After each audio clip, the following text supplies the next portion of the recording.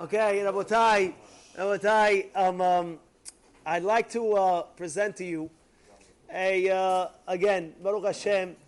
I was with Felix this morning. He took me in. We were driving for like an hour, Baruch Hashem, on the road, and I asked him a question, and I got to tell him a special Hazabaruch guy. He pretty much got close to the answer, like this. Rabotai, there's three people that sun stood for. What was those three people? Anybody know? Felix, you know, you in the car, Felix. Chavod. Very good. Moshe, Yoshua. Who was the third? Nagdimon Ben Gurion. Very, very good, Isaac. Very good. Nagdimon Ben Gurion was the third. So my question that I had says, look, I understand Moshe Rabbeinu. I understand Yoshua.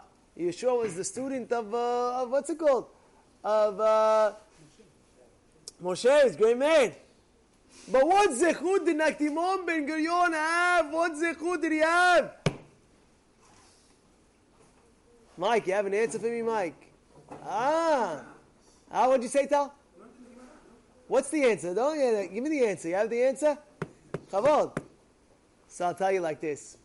In order to figure out this answer, we have to go see what's the common denominator of all three people.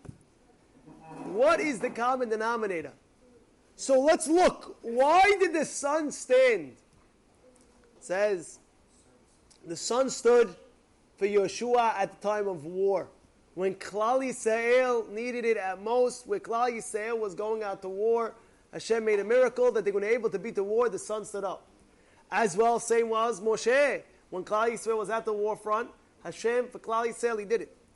And the same by Nagdimon. Nagdimon, you have to understand, why did the sun stand up? He says, because we understand that it happened to be KLAL Yisrael needed water. KLAL Yisrael needed water in the time of what? Shlosh Regalim, Pesach, Shavuot, Sukkot. They got to Jerusalem, they got to Yerushalayim, they didn't have water. So he put it on the line. He says, Hashem, please, I beg you, give. So he met the Goy, and the Goy guaranteed, okay, fine, here is the 12 wells that you have for KLAL Yisrael, but if you don't pay me this and this time, then you're going to have to pay me a lot of money for it. Let's say $1 million for it. And he put the money on the line. So he says, the day came, and when the day came to pay, it did not rain. It did not rain. Until the last moment it rained. And after it rained, what happens?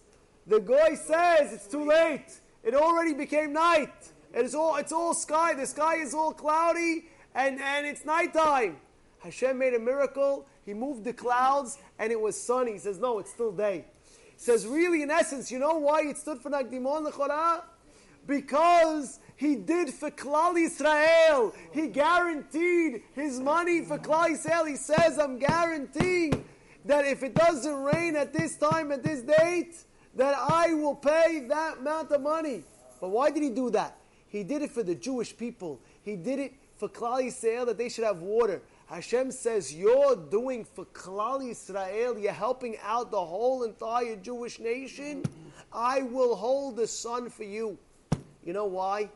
Because we learned in Mesechet Ta'anit, we learned over there, that when the times of the Beit HaMikdash, when we were giving the Korbanot, there was a special Mamadot prayer.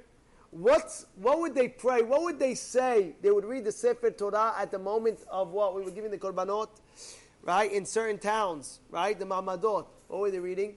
Bereshit. And when I asked, why are you reading Bereshit? He says, because the whole world was created, what? For KLAL Yisrael. And if KLAL Yisrael doesn't exist, there will be no world. The Korban is having kaparat avonot of KLAL Yisrael. So therefore we're praying, Maaseh Bereshit, let the Korban go through, let Hashem accept our Korban in order for the world to exist, in order for KLAL Yisrael to have kaparanot, so the world could exist. So that's why the same point by Nagdimon. Nagdimon put his line for KLAL Yisrael. He put basically a lot of money for the Jewish people. You do for the Jewish people. Hashem says, I'm going to show you right now. I'll change the entire nature. I'll hold up the sun for you.